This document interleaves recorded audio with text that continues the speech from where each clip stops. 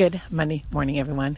It's going to be another warm one here in SoCal, but fortunately I am up early enough to do a little run this morning. The last couple mornings I've been up too late to even attempt to run in the heat. And I got a call in from Allison who said she did the Couch to 5K run app and caught the running bug. Now, I started running in March. I'm a lot further along than I was in March, but I'm not where I would really like to be yet. And part of it is because I have not been consistent. I got a cold and I went on vacation, and I've just kind of been a little lackadaisical in my running training. So I'm hoping that I'm going to start it back up and get more consistent with running every morning. I got up this morning, I did my 7-minute workout. I'm now out walking my dog and doing my little Anchor daily log, and then I will do a little run this morning. On a different note, apparently I cannot enunciate correctly. And the reason I know this to be true is the fact that a while back I was talking about how when I'm outside and I'm trying to type in titles for my segments that I have a hard time seeing the screen. And I believe it was Kevin Nomalone who said to me, well, why don't you just press the little microphone and record it? And I thought, why don't I just do that? That is a stellar idea.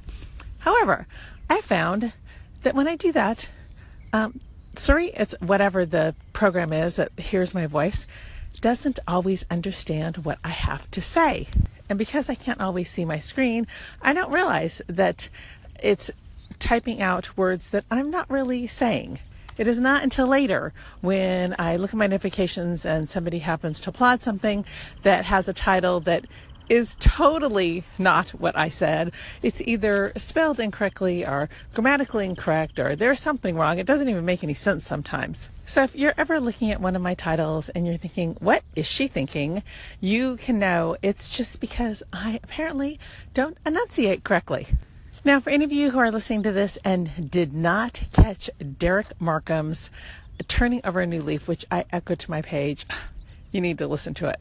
Seriously, one of the funniest things I've heard in forever. Next up is my weekly music challenge. Hope everyone is having a fabulous Monday. I will catch you on the next segment. It's time for Jennifer's weekly music challenge. And this week's music challenge was inspired by my son.